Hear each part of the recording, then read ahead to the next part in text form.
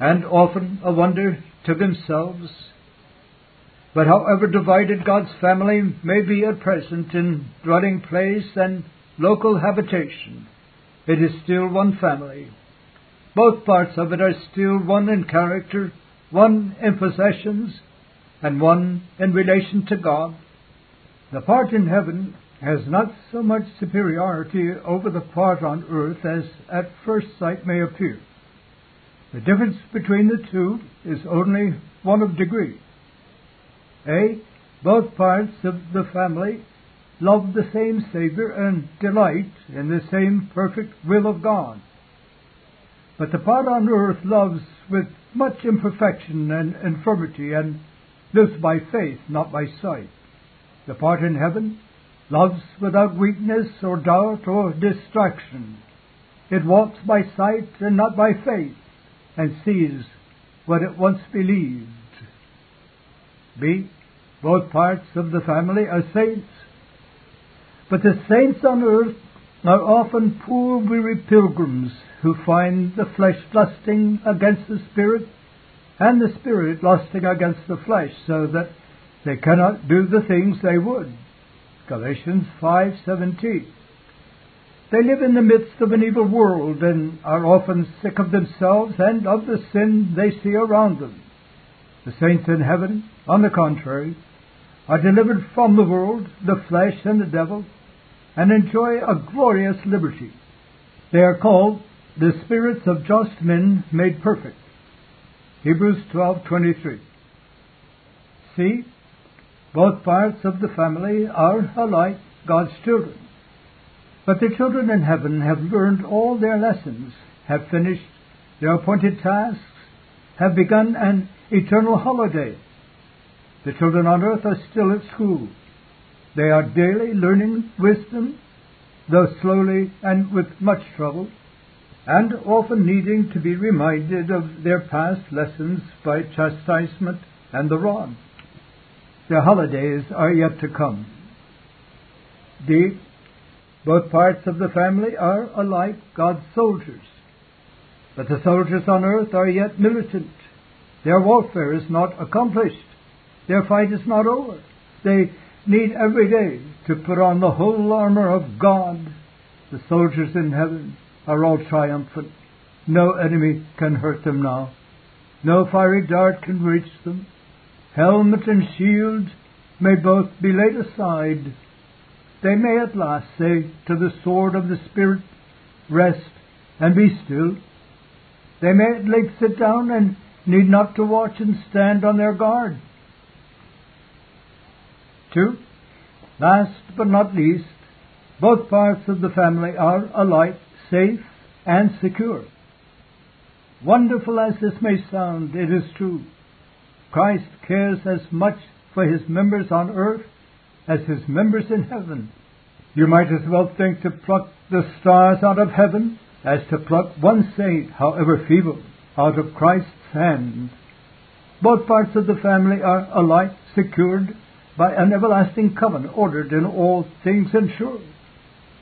2 Samuel 23:5. The members on earth, through the burden of the flesh and the dimness of their faith, may neither see nor know nor feel their own safety. But they are safe, though they may not see it. The whole family is kept by the power of God through faith unto salvation. 1 Peter 1:5. The members yet on the road are as secure as the members who have got home. Not one shall be found missing at the last day. The words of the Christian poet shall be found strictly true. More happy, but not more secure, the glorified spirits in heaven.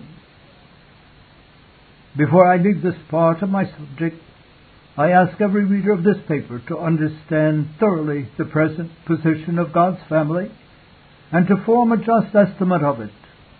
Learn not to measure its numbers or its privileges by what you see with your eyes. You see only a small body of believers in this present time. But you must not forget that a great company has got safe to heaven already, and that when all are assembled at the last day, there will be a multitude which no man can number. Revelation 7, verse 9. You only see that part of the family which is struggling on earth. You must never forget that the greater part of the family has got home and is resting in heaven. You see the militant part, but not the triumphant. You see the part that is carrying the cross, but not the part which is safe in paradise. The family of God is far more rich and glorious than you suppose. Believe me, it is no small thing to belong to the whole family in heaven and earth. 3. I will now pass on to the last thing which I promised to consider. What are the future prospects of the whole family in heaven and earth? The future prospects of a family. What a vast amount of uncertainty these words open up when we look at any family now in the world. How little we can tell of the things coming on any of us. What a mercy that we do not know the sorrows and trials and separations through which our beloved children may have to pass when we have left the world. It is a mercy that we do not know what a day may bring forth, and a far greater mercy that we do not know what may happen in 20 years. Proverbs 27:1.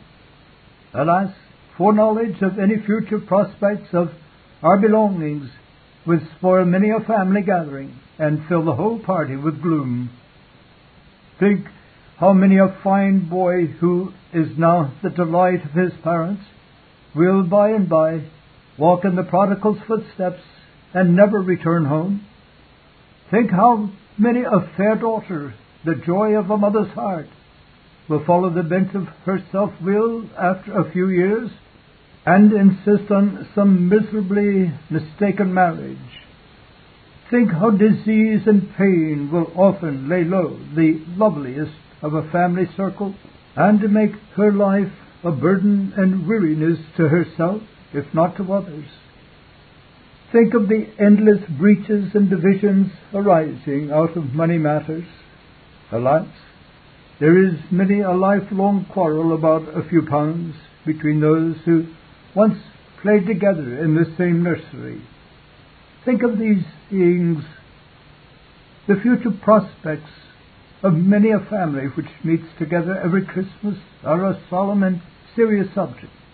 Hundreds, to say the least, are gathering together for the last time.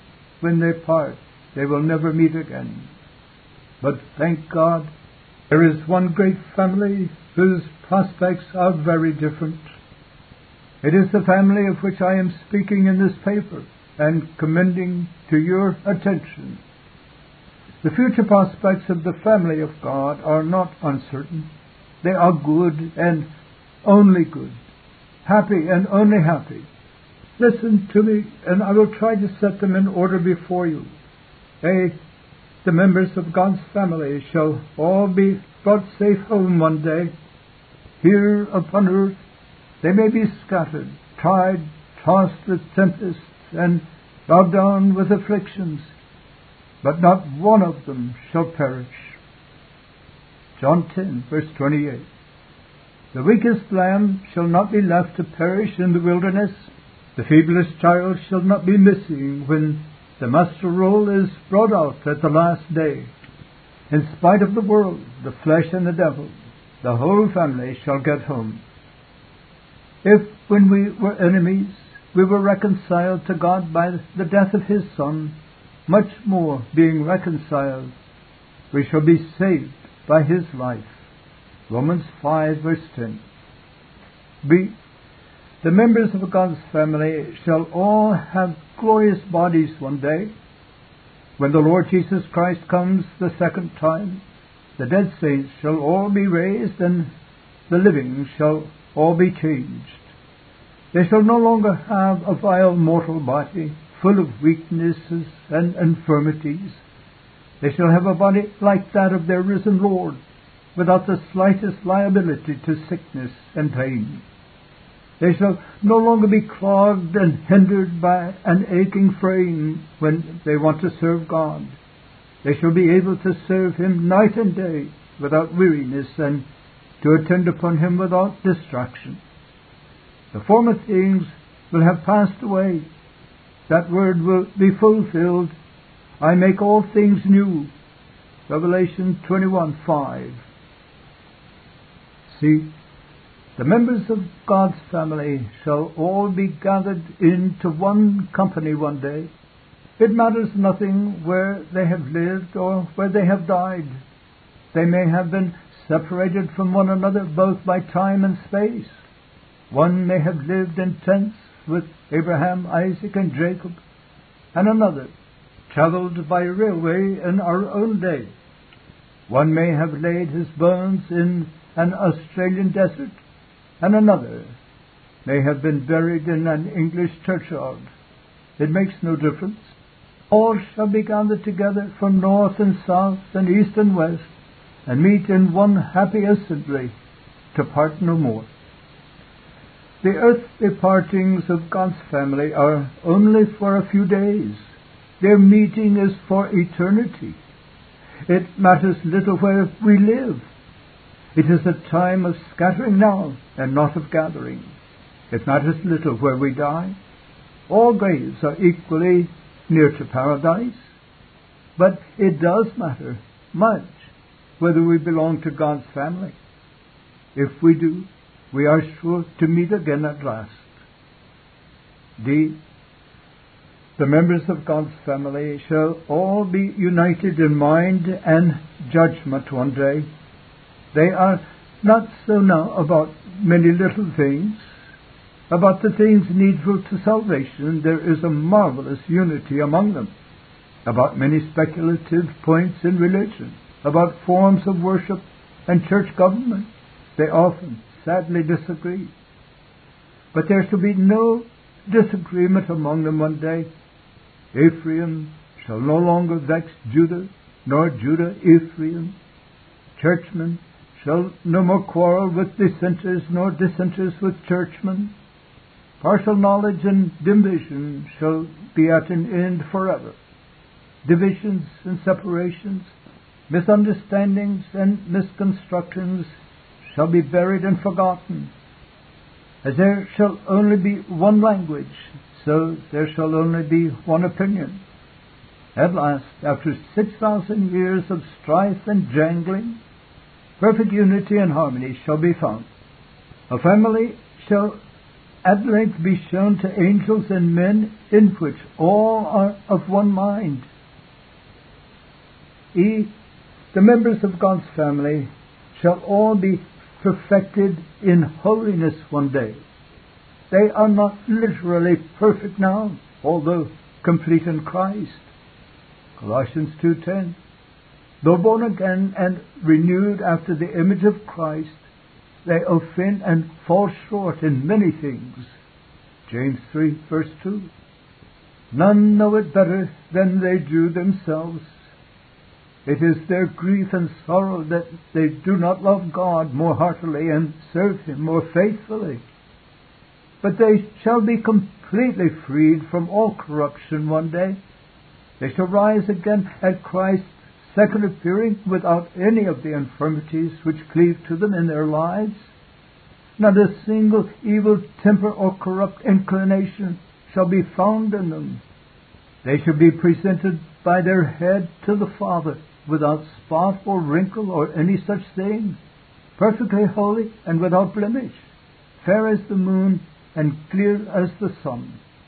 Ephesians 5:27, Canticles 5, verse 10. Grace, even now, is a beautiful thing when it lives and shines and flourishes in the midst of imperfection. But how much more beautiful will grace appear when it is seen pure, unmixed, unmingled, and alone. And it shall be seen so when Christ comes to be glorified in His saints at the last day. F. Last but not least, the members of God's family shall all be eternally provided for one day. when the affairs of this sinful world are finally wound up and settled, there shall be an everlasting portion for all the sons and daughters of the Lord Almighty. Not even the weakest of them shall be overlooked and forgotten. There shall be something for everyone according to his measure. The smallest vessel of grace, as well as the greatest, shall be filled to the brim with glory. The precise nature of that glory and reward it would be folly to pretend to describe. It is a thing which eye hath not seen, nor mind of man conceived. Enough for us to know that each member of God's family, when he awakes up after his Master's likeness, shall be satisfied. Psalm 17:15. Enough, above all, to know that their joy and glory and reward shall be forever. What they receive in the day of the Lord, they will never lose. The inheritance reserved for them when they come of age is incorruptible, undefiled, and fadeth not away. 1 Peter 1:4. These prospects of God's family are great realities. They are not vague, shadowy talk of man's invention. They are real, true things, and will be seen as such before long. They deserve your serious consideration. Examine them well. Look round the families of earth with which you are acquainted, the richest, the greatest, the noblest, the happiest. Where will you find one among them all which can show prospects to compare with those of which you have just heard? The earthly riches, in many a case, will be gone in 100 years hence. The noble blood, in many a case, will not prevent some disgraceful deed staining the family name. The happiness, in many a case, will be found hollow and seeming. Few indeed are the homes which have not a secret sorrow or a skeleton in the closet. Whether for present possessions or future prospects, there is no family so well off as the whole family in heaven and earth. Whether you look at what they have now or will have hereafter, there is no family like the family of God. My task is done. My paper is drawing to a close. It only remains to close it with a few words of practical application. Give me your attention for the last time. May God bless what I am going to say to the good of your soul. 1. I ask you a plain question. Take it with you to every family gathering which you join at any season of the year. Take it with you, and amidst all your happiness, make time for thinking about it. It is a simple question, but a solemn one. Do you yet belong to the family of God? To the family of God, remember, this is the point of my question. It is no answer to say that you are a Protestant or a churchman or a dissenter. I want to hear of something more and better than that. I want you to have some soul-satisfying and soul-saving religion, a religion that will give you peace while you live and hope when you die. To have such peace and hope, you must be something more than a Protestant or a churchman or a dissenter. You must belong to the family of God. Thousands around you do not belong to it. I can well believe. But that is no reason why you should not. If you do not belong to God's family, I invite you this day to join it without delay. Open your eyes to see the value of your soul, the sinfulness of sin, the holiness of God, the danger of your present condition, the absolute necessity of a mighty change. Open your eyes to see these things and repent this very day. Open your eyes to see the great head of God's family, even Christ Jesus, waiting to save your soul. See how He has loved you, lived for you, died for you, risen again for you, and obtained complete redemption for you. See how He offers you free, full, immediate pardon if you will believe in Him. Open your eyes to see these things. Seek Christ at once. Come and believe on Him and commit your soul to His keeping this very day. I know nothing of your family or past history. I know not where you go to spend your leisure weeks or what company you are going to be in. But I am bold to say that if you join the family of God, you will find it the best and happiest family in the world. 2. If you really belong to the whole family in heaven and earth, count up your privileges and learn to be more thankful. Think what a mercy it is to have something which the world can neither give nor take away, something which makes you independent of sickness or poverty, something which is your own forevermore. The old family fireside will soon be cold and tenantless. The old family gatherings will soon be past and gone forever. The loving faces we now delight to gaze on are rapidly leaving us.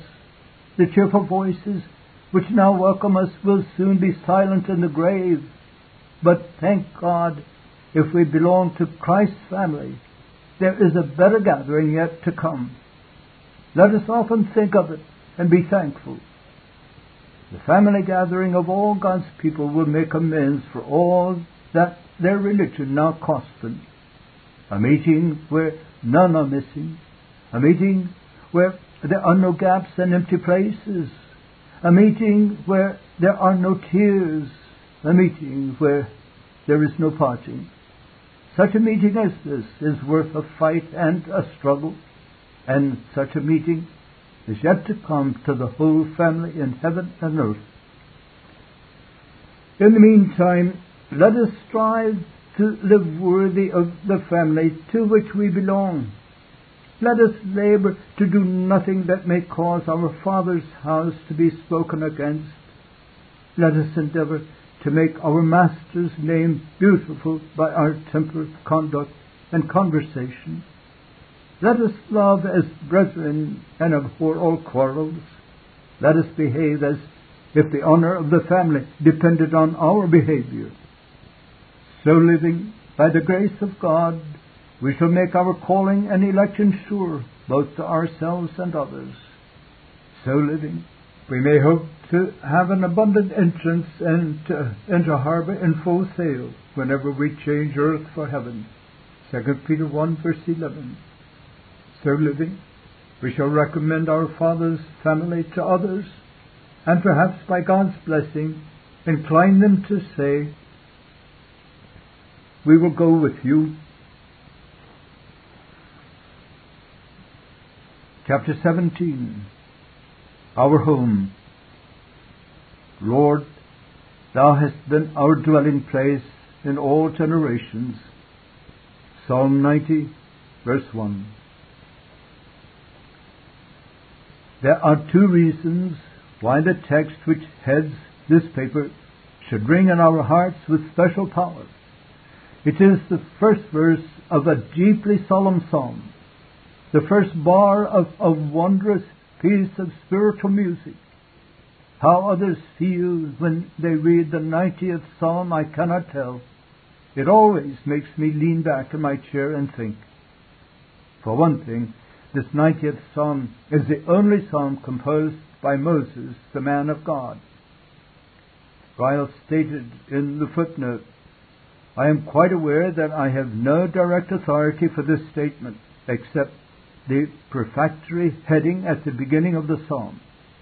However ancient those headings may be, it is agreed among learned men that they were not given by inspiration and must not be regarded as a part of God's Word.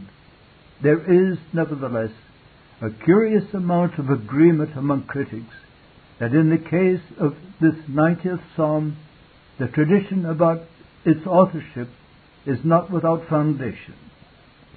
It expresses that holy man's feelings as he saw the whole generation whom he had led forth from Egypt dying in the wilderness. Year after year he saw that fearful judgment fulfilling which Israel brought on itself by unbelief. Your carcasses shall fall in this wilderness, and all that were numbered of you, according to your whole number, from 20 years old and upward, which have murmured against me, doubtless ye shall not come into the land. Numbers 14 verse 20.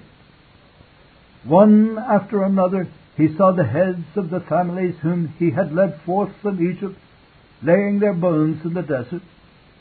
For 40 long years he saw the strong, the swift, the wise, the tender, the beautiful, who had crossed the Red Sea with him in triumph, cut down and withering like grass. For 40 years he saw his companions continually changing, consuming, and passing away. Who can wonder that he should say, Lord, thou art our dwelling place. We are all pilgrims and strangers upon earth, and there is none abiding. Lord, thou art our home. For another theme, the 90th Psalm forms part of the burial service of the Church of England. Whatever fault men may find with the prayer book, I think no one can deny the singular beauty of the burial service. Beautiful are the texts which it puts into the minister's mouth as he meets the coffin at the churchyard gate and leads the mourners into God's house. Beautiful is the chapter from the first epistle to the Corinthians about the resurrection of the body.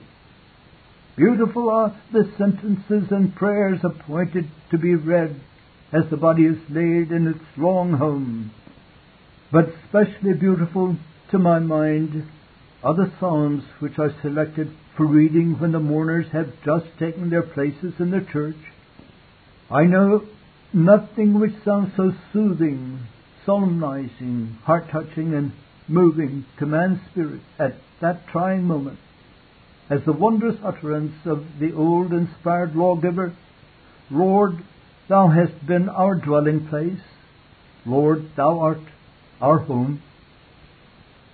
I want to draw from these words 2 thoughts that may do the readers of this paper some good. An English home is famous all over the world for its happiness and comfort. It is a little bit of heaven left upon earth. But even an English home is not forever. The family nest is sure to be taken down, and its inmates are sure to be scattered. Bear with me for a few short minutes while I try to set before you the best, truest, and happiest home. The first thought that I will offer you is this. I will show you what the world is. It is a beautiful world in many respects, I freely admit. Its seas and rivers, its sunrises and sunsets, its mountains and valleys, its harvests and its forests, its fruits and its flowers, its days and its nights, all are beautiful in their way.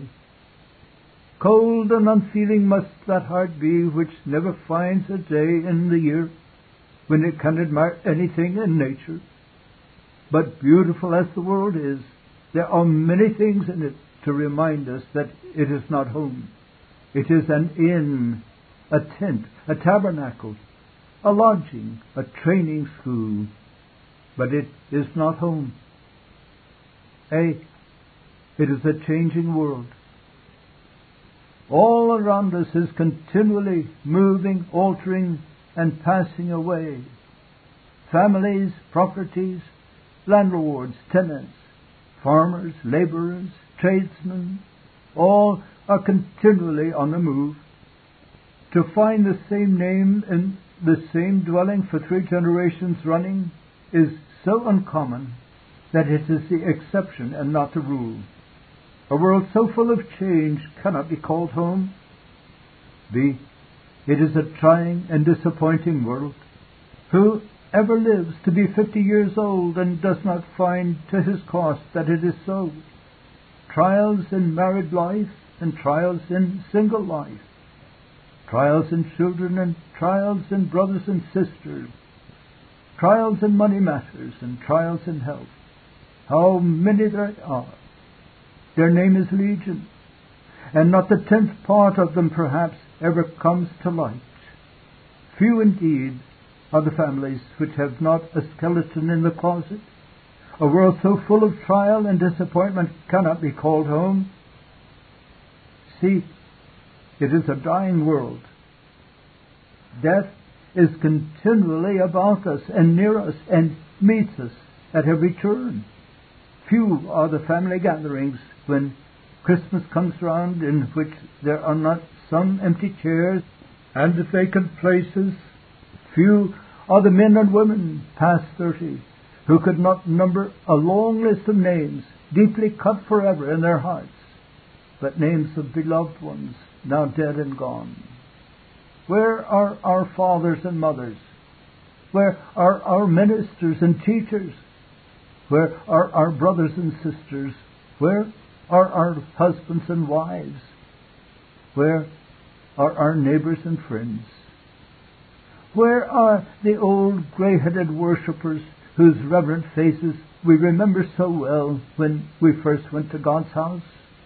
Where are the boys and girls we played with when we went to school? How many must reply, dead, dead, dead. The daisies are growing over their graves and we are left alone. Surely a world so full of death can never be called a home. It is a scattering and dividing world. Families are continually breaking up and going in different directions. How rarely do the members of a family ever meet together again after the surviving parent is laid in the grave? The band of union seems snapped and nothing welds it again. The cement seems withdrawn from the parts of the building and the whole principle of cohesion is lost. How often some miserable squabble about trinkets or some wretched wrangle about money makes a breach that is never healed and, like a crack in china, though riveted, can never be quite cured. Rarely indeed do those who played in the same nursery lie down at length in the same churchyard or keep peace with one another till they die. A world so full of division can never be home. These are ancient things. It is useless to be surprised at them. They are the bitter fruit of sin and the sorrowful consequence of the fall. Change, trial, death, and division all entered into the world when Adam and Eve transgressed. We must not murmur. We must not fret. We must not complain. We must accept the situation in which we find ourselves. We must each do our best to lighten the sorrows and increase the comforts of our position. We must steadily resolve to make the best of everybody and everything around us. But we must never, never, never forget that the world is not home. Are you young? Does all around and before you seem bright and cheerful and happy? Do you secretly think in your own mind that I take too gloomy a view of the world? Take care. You will not say so by and by. Be wise betimes. Learn to moderate your expectations. Depend on it. The less you expect from people and things here below, the happier you will be. Are you prosperous in the world? Have death and sickness and disappointment and poverty and family troubles passed over your door up to this time and not come in? Are you secretly saying to yourself, nothing can hurt me much? I shall die quietly in my bed and see no sorrow. Take care. You are not yet in harbor. A sudden storm of unexpected trouble may make you change your note. Set not your affection on things below. Hold them with a very loose hand and be ready to surrender them at a moment's notice. Use your prosperity well while you have it, but lean not all your weight on it, lest it break suddenly and pierce your hand. Have you a happy home?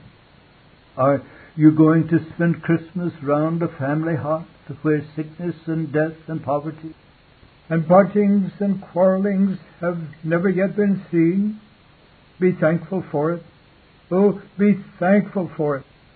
A really happy Christian home is the nearest approach to heaven on earth. But take care, this state of things will not last forever. It must have an end. And if you are wise, you will never forget that. The time is short. It remaineth that both they that have wives be as though they have none, and they that weep as though they wept not, and they that rejoice as though they rejoice not, and they that buy as though they possess not, and they that use this world as not abusing it. For the fashion of this world passeth away. 1 Corinthians 7:29-31. 2. The second thought that I will offer you is this. I will show you what Christ is, even in this life, to true Christians. Heaven, beyond doubt, is the final home in which a true Christian will dwell at last. Towards that he is daily traveling. Nearer to that he is daily coming. We know that if our earthly house of this tabernacle were dissolved, we have a building of God, an house not made with hands, eternal in the heavens. 2 Corinthians 5 verse 1. Body and soul united once more, renewed, beautified, and perfected, we live forever in the Father's great house in heaven.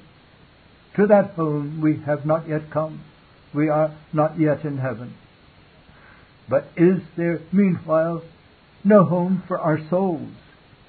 Is there no spiritual dwelling place to which we may continually repair in this desolate world, and repairing to it find rest and peace? Thank God, there is no difficulty in finding an answer to that question. There is a home provided for all laboring and heavy-laden souls, and that home is Christ. To know Christ by faith, to live the life of faith in Him, to abide in Him daily by faith, to flee to Him in every storm of conscience, to use Him as our refuge in every day of trouble, to employ Him as our priest, confessor, absolver, and spiritual director every morning and evening in our lives. This is to be at home spiritually even before we die. To all sinners of mankind who by faith use Christ in this fashion, Christ is in the highest sense a dwelling place. They can say with truth, we are pilgrims and strangers on earth, and yet we have a home. Of all the emblems and figures under which Christ is set before man, I know few more cheering and comforting than the one before us.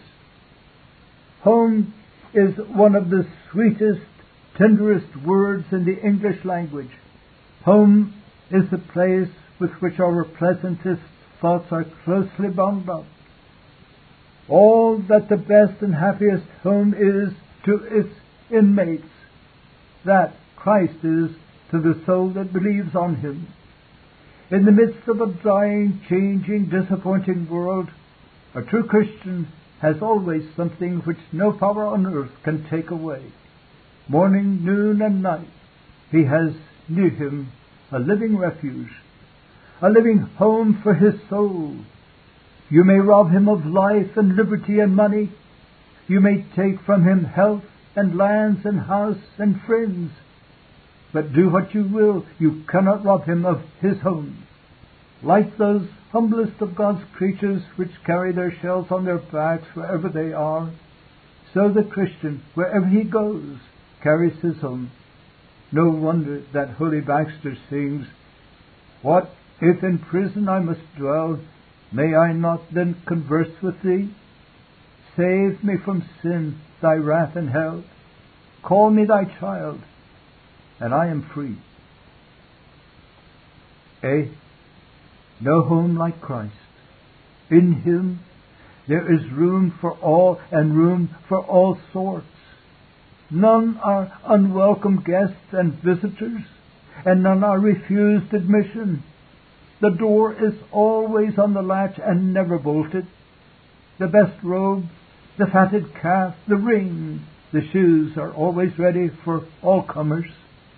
What though in time past you have been the vilest of the vile, a servant of sin, an enemy of all righteousness, a Pharisee of Pharisees, a Sadducee of Sadducees, a publican of publicans. It matters nothing. There is yet hope. All may be pardoned, forgiven, and forgotten. There is a home and refuge where your soul may be admitted this very day. That home is Christ. "Come unto me," He cries. "Knock, and it shall be opened unto you."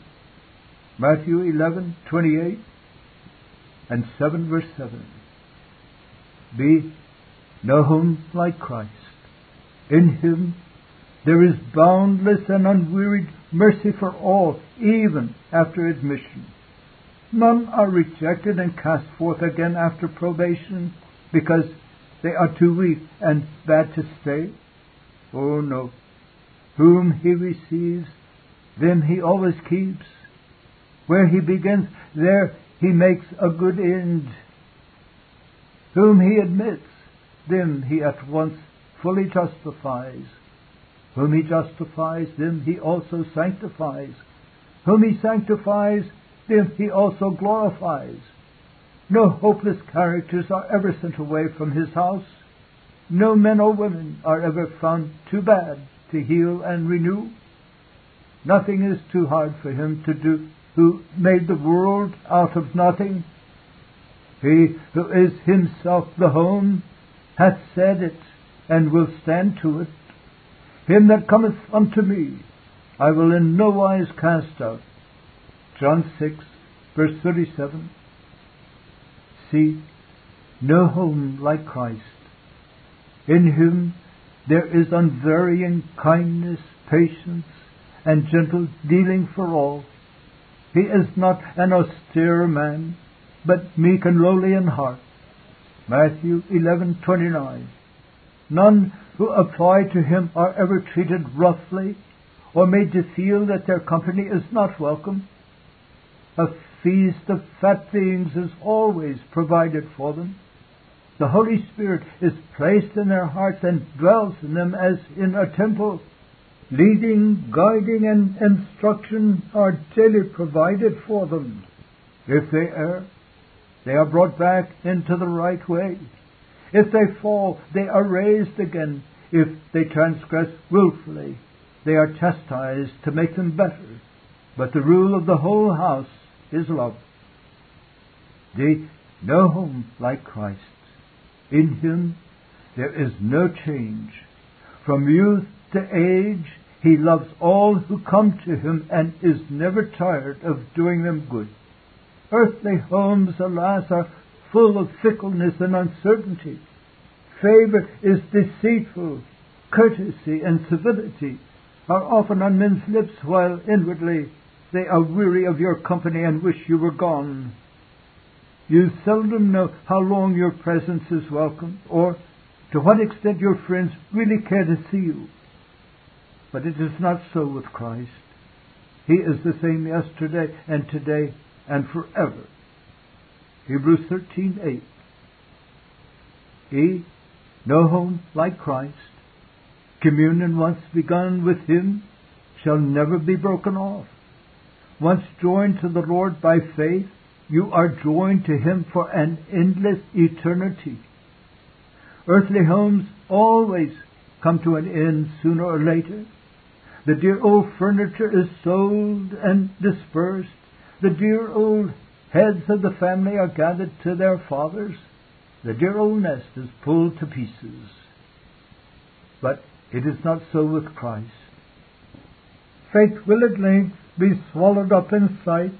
Hope shall at last be changed into certainty. We shall see one day with our eyes and no longer need to believe. We shall be moved from the lower chamber to the upper, and from the outer court to the Holy of Holies. But once in Christ, we shall never be out of Christ. This Reformation audio track is a production of Still Waters Revival Books. SWRB makes thousands of classic Reformation resources available, free and for sale, in audio, video, and printed formats. Our many free resources, as well as our complete mail-order catalog, containing thousands of classic and contemporary Puritan and Reformed books, tapes, and videos at great discounts, is on the web at www.swrb.com. We can also be reached by email at swrb@swrb.com, by phone at 780-450-3730, by fax at 780-468-1096, or by mail at 4710-37A Avenue, Edmonton, that's Edmonton, Alberta, abbreviated capital A, capital B, Canada, T6L3T5. You may also request a free printed catalog. And remember that John Calvin, in defending the Reformation's regulative principle of worship, or what is sometimes called the scriptural law of worship, commenting on the words of God, which I commanded them not, neither came into my heart, from his commentary on Jeremiah 7:31, writes, God here cuts off from men every occasion for making evasions, since he condemns by this one phrase, I have not commanded them, whatever the Jews devised. There is then no other argument needed to condemn superstitions than that they are not commanded by God. For when men allow themselves to worship God according to their own fancies, and attend not to his commands, they pervert true religion.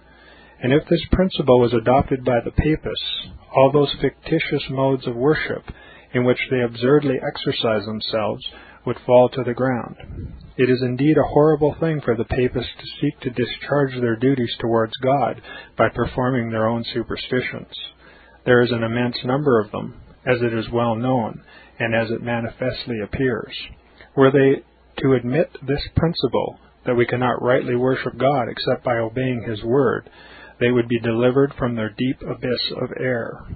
The prophet's words, then, are very important, when he says that God had commanded no such thing, and that it never came to his mind, as though he had said that men assume too much wisdom when they devise what he never required, nay, what he never knew.